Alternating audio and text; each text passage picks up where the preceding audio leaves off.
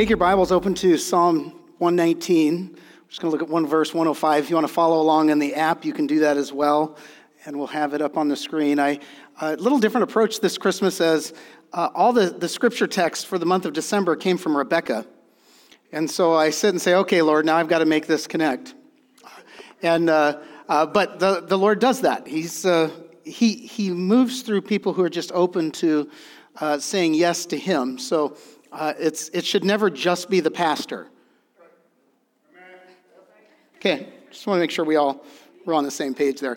By the way, Clarissa sends her greetings. She's recovering well. She had surgery this week, and she's home resting. And again, covets and thanks you for your prayers. I want to start with a bit of an article from someone by the name of Lisa Bevere. You may or may not know her name. She is a New York Times best-selling author and internationally known speaker. Her and her husband have ministered for years. And I want to really use it as a backdrop for setting up our time together. This is what she writes. She says, "There I stood in the quiet of my morning, surrounded by familiar comforts of my kitchen. No rush, no meetings, just a stillness that could have been a sanctuary. A moment to appreciate the gifts of the day. But like many, I made the mistake of reaching for my phone, seeking a connection in the digital realm. Social media, virtual coffee date with friends, or so I thought. Yet as I scrolled through the tweets, I stumbled upon a list, a coveted roster of the top 100 female ministers in America, a list I dearly wish to grace. As I scanned the names, a disheartening realization dawned upon me. I wasn't on it. Everyone else seemed to have secured a spot, everyone but me. Doubt crept in, comparisons flooded my mind, and an absurd idea surfaced. Should I add myself? Absurd indeed.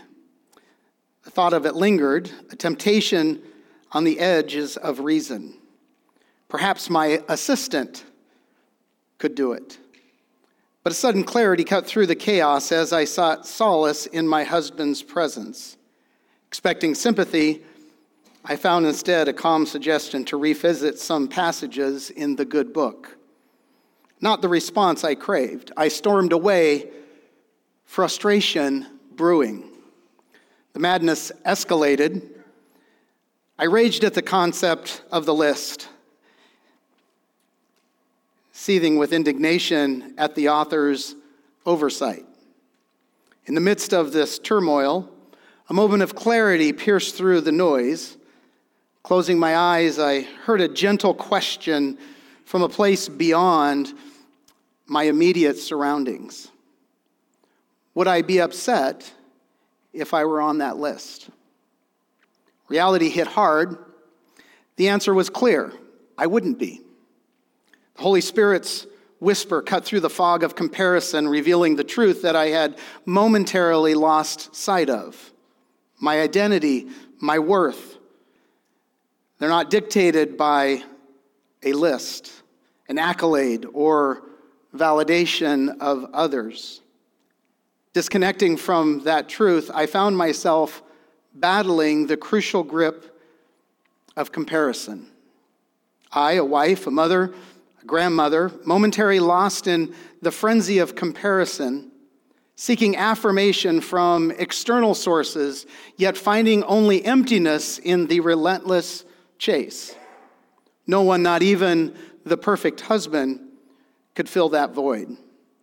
The affirmation I craved, the assurance I sought, could only be etched by the divine on the canvas of my heart. Loved, beautiful, valued, known intimately, forever belonging. Comparison, as Theodore Roosevelt wisely penned, is indeed the thief of joy. Its insidious grip either inflates our pride or suffocates us with insecurity, dragging us away from our true selves. But amidst this turmoil, a lesson emerged. Sometimes feeling left out is the jolt needed to turn our gaze inward. That list, a gift in disguise, served as a compass, a beacon that redirected my focus. It wasn't about the list, but about the revelation it sparked within. For God understands the tremors of a woman's heart, and in that stillness, amidst the pajama-clad frenzy, he gently whispers, calming the storm of comparison that seeks to rob us of peace. That article really moved me. And today we're not going to talk about comparison, even though that was the main thrust of the article. But the place I really want to place the focus on in all of this was the phone. The thing that got it started. Because we all live with a certain danger of living with a spotlight or a flashlight rather than a lamp. She pulled out a flashlight in that moment, and what that flashlight revealed for her caused her to move into this place of comparison. And she had to deal with all the negative side effects that go along with it.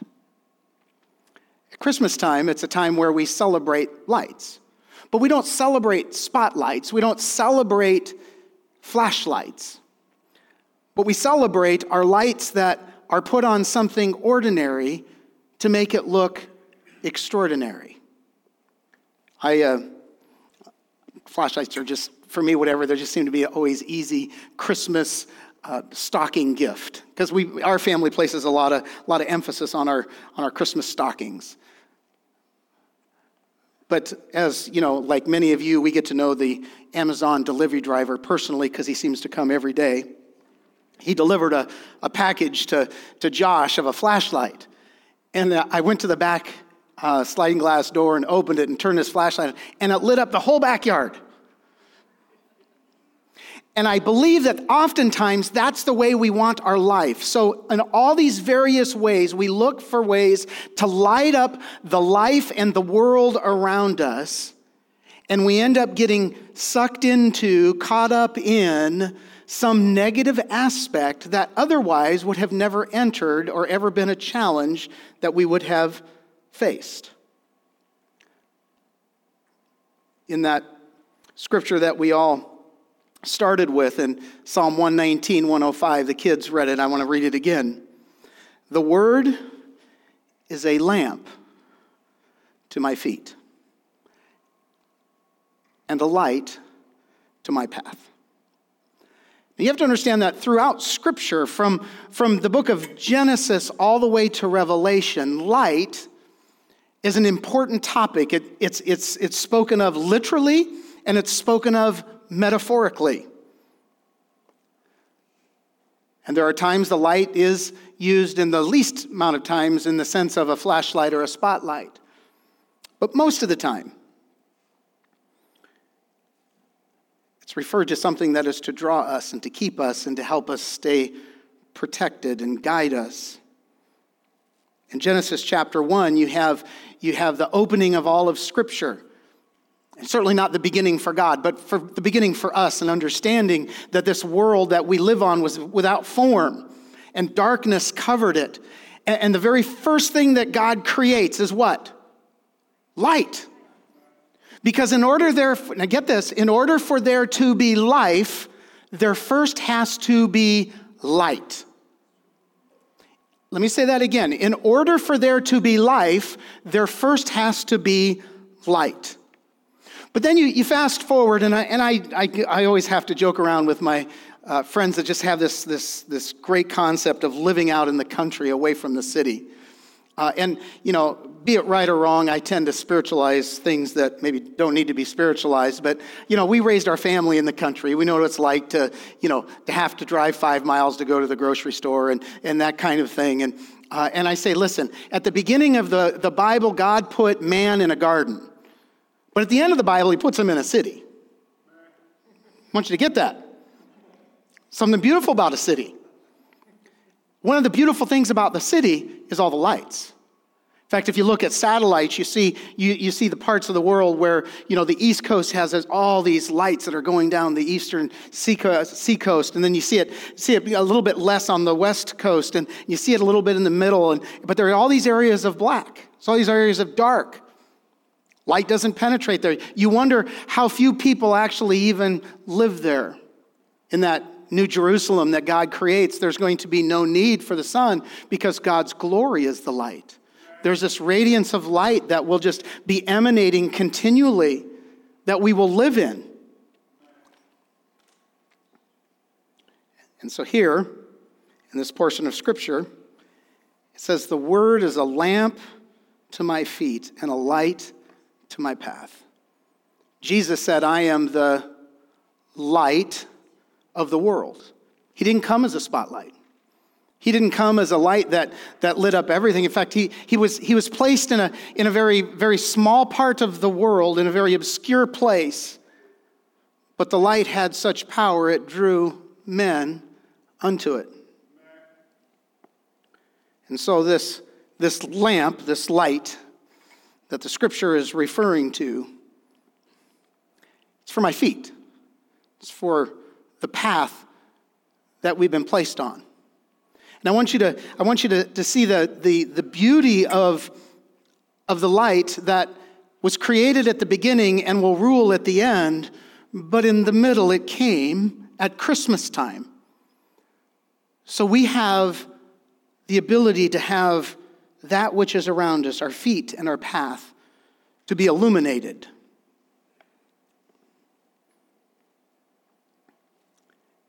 It's intended absolutely to help us with our movement. It helps us to differentiate the path to take and the path not to take. It illuminates things that may cause us to stumble. It will illuminate the things that will get stuck to us. And here's the place I want you to connect this morning, because I'm going to keep coming back to this one thing that is such a profound part of this Scripture. And it's simply this, that the knowing is in the going. Just say that with me. The knowing is in the going. You see, this lamp that is this lamp unto our feet is not intended for us to clip our toenails. It's intended for us as we're walking. And what you find is the knowing in Christianity that is made possible because of Jesus being born is that while we're walking in a dark world, we have our feet and our path lit up around us. When our daughter Krista was an infant, we lived in this apartment in Mesa, Arizona. And I like to play basketball. I didn't realize this was coming to the close of my basketball days. And it seemed like there was 2 Januaries in a row where I would break the outside of this bone. The one time I turned on it, and a guy, however much he weighed, stepped right on the inside of my foot and just cracked it right across. And so, and some of you like this, I even rode my motorcycle with my cast on, because I rode motorcycles. And that wasn't on the shifting side. But the cool thing was the doctor gave me a removable cast, so I didn't have to sleep with it at night. I could get in bed and I could take the cast off, especially after the first couple weeks. And so I did that. I would sleep without the cast. And in the middle of the night, I heard our daughter in her room crying. And, me being the loving, wonderful husband, and I thought, boy, I better go get Krista up so Clarissa doesn't have to get up and worry about her. And so I hopped out of bed on my good foot. And I started hopping towards her room, and I hopped out into the living room, and I hopped right on a Lego that my oldest son left out in the living room. And what did I do? I jumped to protect this foot and landed on this foot.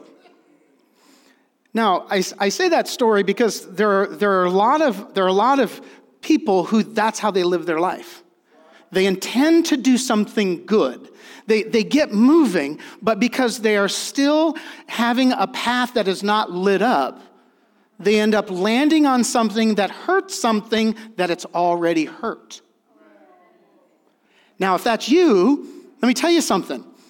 The Word is a lamp unto your feet and a light unto your path. So now I beat Clarissa up every day.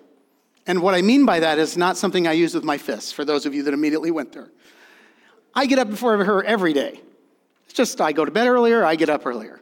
And do you think that, I'm alive, so you know this isn't true. I don't walk into the bedroom and turn a light on when she's sleeping, right? What do? I grab my phone. And I don't even turn the flashlight on. I just make sure that that light is enough to where I can see what's around me. Because I may not be the sharpest knife in the box, okay? But I understand that there are things on the floor that I don't expect, and I just want to make sure that I'm safe there. So this light is good enough for me, but it doesn't disrupt Clarissa. And so it becomes the lamp unto my feet, the light to my path. And so you have to understand that the knowing, I would have not known the Lego was in the living room unless I what? Went there. Because the knowing is always in the going. That's just a universal truth. But there's a powerful truth about Jesus and Christmas that when the light shines around our feet and there's the path that's illuminated, that the knowing gets in a bit deeper and transformation takes place. In fact, what you do is you find that in the Christmas story as a whole, people are always going. Yep, Mary. What if, by the way, when the angel Gabriel came to Mary and says, "You are blessed and highly favored, and you're going to be with child," and she says, and she's, like some of the ladies I know, "No, I'm not. I'm not going there." She would have missed out on knowing something powerful and knowing something beautiful. What if when Joseph is pondering whether he should divorce Mary quietly, and the angel came along and said, "No, you need to walk with her." He said, "Oh, no, I'm not. I'm not going to be associated with that heavenly floozy." What if the shepherds thought that they ate the wrong mushrooms in the field? And they said, "No, I'm not going."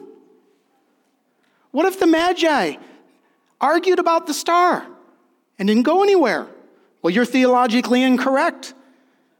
That star is once saved, always saved." Or whatever. And they didn't go. Because the knowing is in the going. And the opposite is also true, and you have to understand this in this Christian life that we have. No go, no no.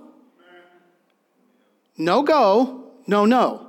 If you ever look around at Christians and you go, why is it they seem to have a revelation and understanding and an ability to apply things in the Christian faith? It could be quite possibly that you're just not going. So you really don't know. The fact that Mary said yes, she got to experience the birthing of the Savior and the raising of a soon-coming king. Joseph got to experience the first worshipers as the shepherds came. The shepherds got to experience and know that when heaven speaks, what they say is true because they found the baby wrapped in swaddling clothes in a manger. The Magi got to know that everything that they had trained on, everything that they had learned was a reality as they brought their gifts to Jesus. So how do we grow in this? I'm talking for a minute about the knowing is really found in the going. I think there's really three things that, with me, it's always two or three things anyway. And there probably is more, but there's certainly the promise, there's the path, and then there's the person. I want to just break this down a little bit because as we approach Christmas and we approach this light into our feet and our path, I think there are areas that we can really grow in. And the first has to do with the promise because no one moves without a promise of something. There's always a destination. And so the angel says to Joseph, your son's going to save his people. To Mary, the angel said that your son will be great. He'll be called the Most High. He'll be the king in the line of David. To the shepherds, they said, you're going to see the Savior. The Magi knew they were going to see the newborn king. So the question for us is, what promise gets you moving? Because if there's no promise, then there's no going. And then there's no knowing. But if there's a promise, there's going. And the knowing is in the going. And God's promises, by the way, are always eternal. They're eternal promises. Now, he may promise something temporal. The things that were yelled out here, there was a number of things. Healing to me is temporal. When you're in pain, who doesn't want healing more than when you're in pain, right? But it's still temporal, meaning it's temporary. But the temporal things that we are promised are intended to move us toward promises that are eternal. And so when I'm healed, why on earth would I not pray for others who are sick? So that the glory and the majesty of the eternal God might be made known to those who are in my circle of influence. So that now the fire that has been burnt in me now begins to burn in those who are around me. If we believe the promise that he'll fight for us, what's stopping us from stepping into the fight? If he has promised to set you free, what's stopping you from stepping into that freedom? He's promised the Holy Spirit. So step into that.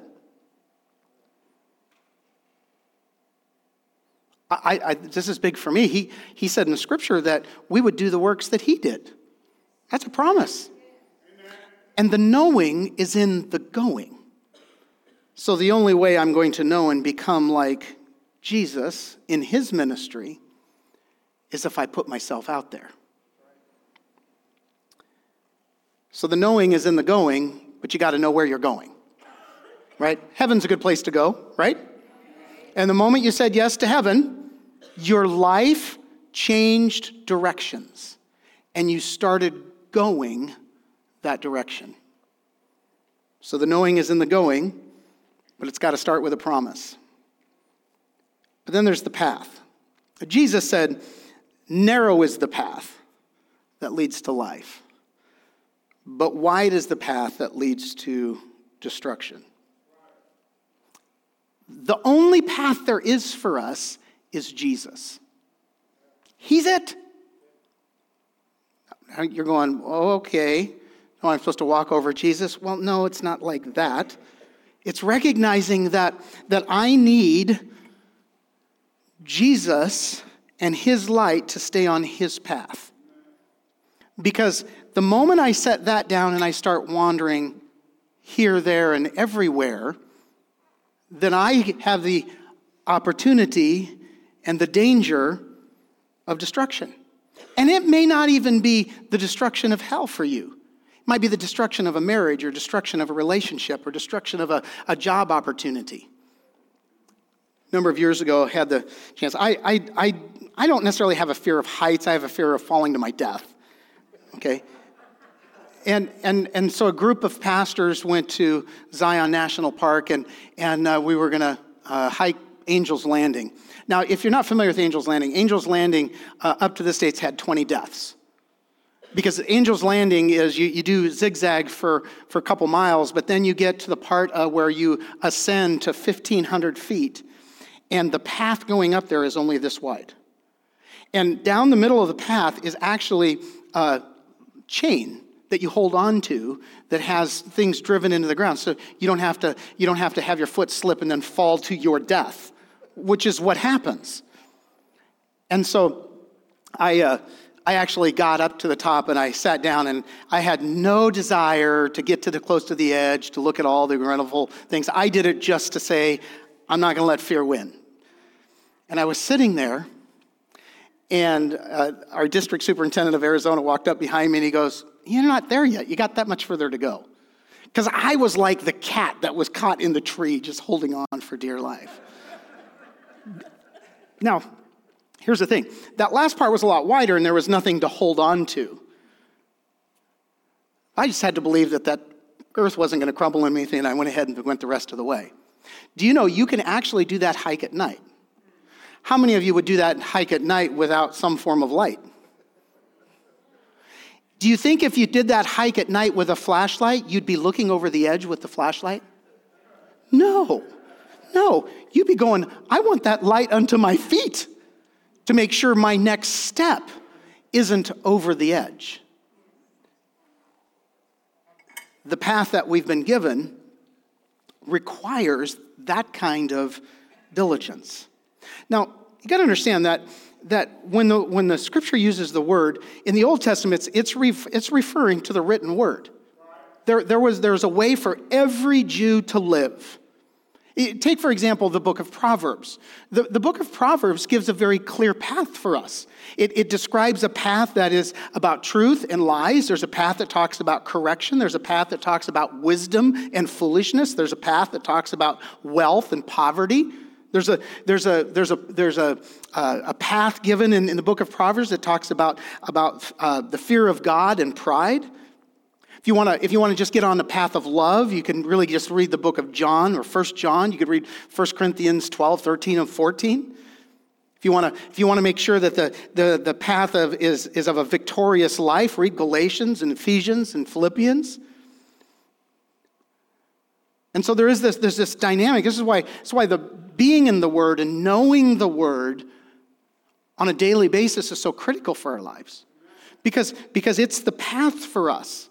There are things in life, and there are things that in our common era where people are arguing about, even in churches, that there's no wiggle room here. These aren't open things of Scripture. And I'm not going to go through the litany of arguments because I don't want to get sidetracked. But there are some things in Scripture that God's closed His fist on it. There's no argument over it. But if the word is not a light to your feet, a lamp to your feet, a light to the path before you, you're gonna argue about all sorts of things that'll lead ultimately to destruction. But when you understand that the word is that way, then okay. So here's an incredible thing: is that what you find with the Christmas story, especially when it came to Joseph and Mary, they were Jews just like every other Jews. They knew the path. But even though there was a path, when Jesus gets involved, when Jesus comes into the picture, there's then becomes a difference between Jews and that Jew. Just like when Jesus gets involved in your life, there's a difference between Christians and you. Because now the path is specific to my place of knowing. Now it's specific to me and the things that I am going through. And so the expressions of the path, it changes based on how we are knowing and growing in Jesus. Because the knowing happens as we're going. Now, I face many of the same kind of battles that you face. When the war broke out in Israel, I just said to the Lord, I said, Lord, this is me being really godly with God. I don't know if you've ever tried this. I said, okay, God, I'm pastor here. What direction do you want me to go? And he didn't say anything. And I went to bed, and I had a dream, and the whole dream came around me forgiving somebody. Because there's the path that maybe you're looking for, but then the expression of Jesus in your current path, he lights up right where you're at. I'm out there. And he's like, no, you got something right in front of you that if you're not careful, it's going to cause you to stumble. So in my walk that day, I was by myself, and I just went and said, okay, Lord. I said, not only do I not really want to forgive in this case, I don't even know how to. I gave it back to him. And then he does what he does because he's just beautiful and wonderful that way. And he takes a heart that said yes, even though the heart doesn't know how, and he says, just do this, do that. Let me perform a miracle. So as we go, the expressions of the path changes, but we know that Jesus is in all of these areas. Why? Because the knowing is in the going, which brings me to the person. You got the promise, you got the path, but you got the person. John chapter 1, first 5 verses say this: in the beginning was the Word, and the Word was with God, and the Word was God. He was in the beginning with God. All things were made through him, and without him was not anything made that was made. Now, let me stop there just for a second. That means that if you have a promise and you're on the path, he's going to be the maker of the fulfillment of that promise, not you. That means that he's going to make it. Because listen to what he says. In him was life, and the life was the light of men. The light shines in the darkness, and the darkness has not overcome it. Now we understand that, and I want you to catch this transition here. We've been given, from Jesus, we've been given this book. But Jesus doesn't want us to leave him in the book. These aren't just mere words. And they're not just words that contain. God cannot be contained in a temple. God cannot be contained in a book. And so when you have a promise and you begin to walk out the path, and while there are certainly paths for wealth and poverty, and there's this path of wisdom and foolishness, there's also Jesus, who's the person, who's the Word, who in the process and as we are going, he will help us with the knowing. Because that knowing is something that somebody back here behind me said this during the thing, Bill, you don't know you caught it. Someone said revelation. Revelation, when Jesus brings revelation, that's knowing. Do you know in the scripture, and you read in Ephesians where it talks about the eyes of our heart being enlightened, it's the picture of going behind the veil in the temple. And so when that temple's open, boom, you're in the presence, there's light. And wherever their light is, revelation happens. And so this idea that this promise that we're going after, the path that we're on, requires the light of revelation in certain key and important moments. Because the path of all Jews, I want you to catch this, the path of all Jews led Mary and Joseph to the temple in Jerusalem. Because they understood that the first male born of the womb, that opens the womb, was to go to be dedicated. But as a part of the path, they encountered Simeon and Anna, and revelation happened in two forms. The first was for them, and the other was for another, being Anna. Because when the life of Jesus becomes around us in our every step, when we're looking at his life, revelation happens. Revelation happens to us personally, but then revelation happens to those that are around us. And listen, to those of you that are close to me, I've been preaching this one step at a time for a while. God has Bethel in a very unique place. We talked about the school back in our membership meeting, and it didn't quite go as we were planning, but one step at a time. One step at a time. I'd like to pull the spotlight out. But God spoke clearly to me. He said, I am not a spotlight to you. I'm a lamp to your feet. Take the next step. And when in that process, if we will do the things that we're to do, the simple things to do is love God and love people. And then along the way, he reveals himself. He opens it up. And it becomes very personal. That now I find that in this moment, in this step, knowing came. Knowing and an understanding because God revealed it in the person of Christ Jesus. So what are we going to do with it? Let's walk out the two things in the go. And all we're going to do here, here's this. You start this week. You got to walk it out and then work it out. You got to walk it out, and you have to work it out. Because when you talk about knowing in the going, there's a lot you don't know. And there are a lot of things that you run into. You think that the path of Jesus is always going to be wonderful and comfortable, and there's not going to be any problems. I'm certainly not going to have to face a Goliath, and I'm certainly not going to have to see the sea part, and I'm certainly not going to have to do that. But you certainly find something out there that seems like a Goliath, or it seems like a sea where God has to come through. So in the walking it out is simply the things that you know to do. And so in the story, Gabriel told Mary, it's interesting, Gabriel told Mary and Joseph the same thing. His name's Jesus. That's what they knew. There was a lot of, how's this going to happen? What should I do? His name's going to be Jesus. And there are things that the Lord has told you to do that the next step can't even come, cannot be revealed, because he's not seen your obedience in the one step. And so you find that no going means no knowing. But if you'll just take the step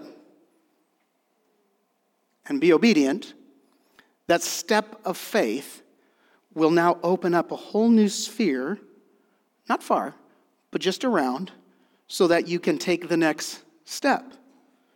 For the shepherds, they walked it out and they found the words of the angels to be true because they found the baby lying in a manger, wrapped in a little snuggly blanket. The Magi, they followed the star. Now, we hear this and we don't realize that listen, the Magi were coming from Babylon. There were a lot of steps in between where they started to where they finished. But they had to walk it out. And there are just things that we have to walk out. If God has given you a promise, and he said, this is the path, you got to choose to walk it out. Now, these are things that we really only in our own selves have to work out, because there are general things, but when we talk about being a light unto our feet, or a lamp unto our feet, a light unto our path, there isn't anybody else's toes that I'm looking at. They're mine. They're yours. And so the Spirit begins to open up and says, these are the steps. This is what I want you to do. And so the response is, yes, Lord, I want to know as I go. So that may be the place of prayer for you. You don't know what the next step is. Just say, yes, Lord, I want to know as I go. And I guarantee you, he'll get past your theology, he'll get past your understanding, and he'll communicate to you in a way that you can understand what the next step is. My friend that has moved up to Kansas City, he calls me, and he's called me over the last few weeks, and they've just been struggling. He said, I said to the Lord, if you do this, and I know this is the house that you want us to buy. And they bought the house, and the house has been a money pit. Why would God do this to me? There's this idea that God, the path that he has us on, will never lead us into any challenges or troubles. But you'll never know he's the one who'll fight your battles until you're in a battle. You won't know that he brings the healing of forgiveness until you're confronted with an enemy that you got to forgive. And so you begin to work it out with him. You begin to go, Lord, I don't really see. This sure looks like an awful lot, big step to the edge on my right and to my left, even before me. I don't know what to do here. And so what you find in the Christmas story is the angel told Joseph, get out of here.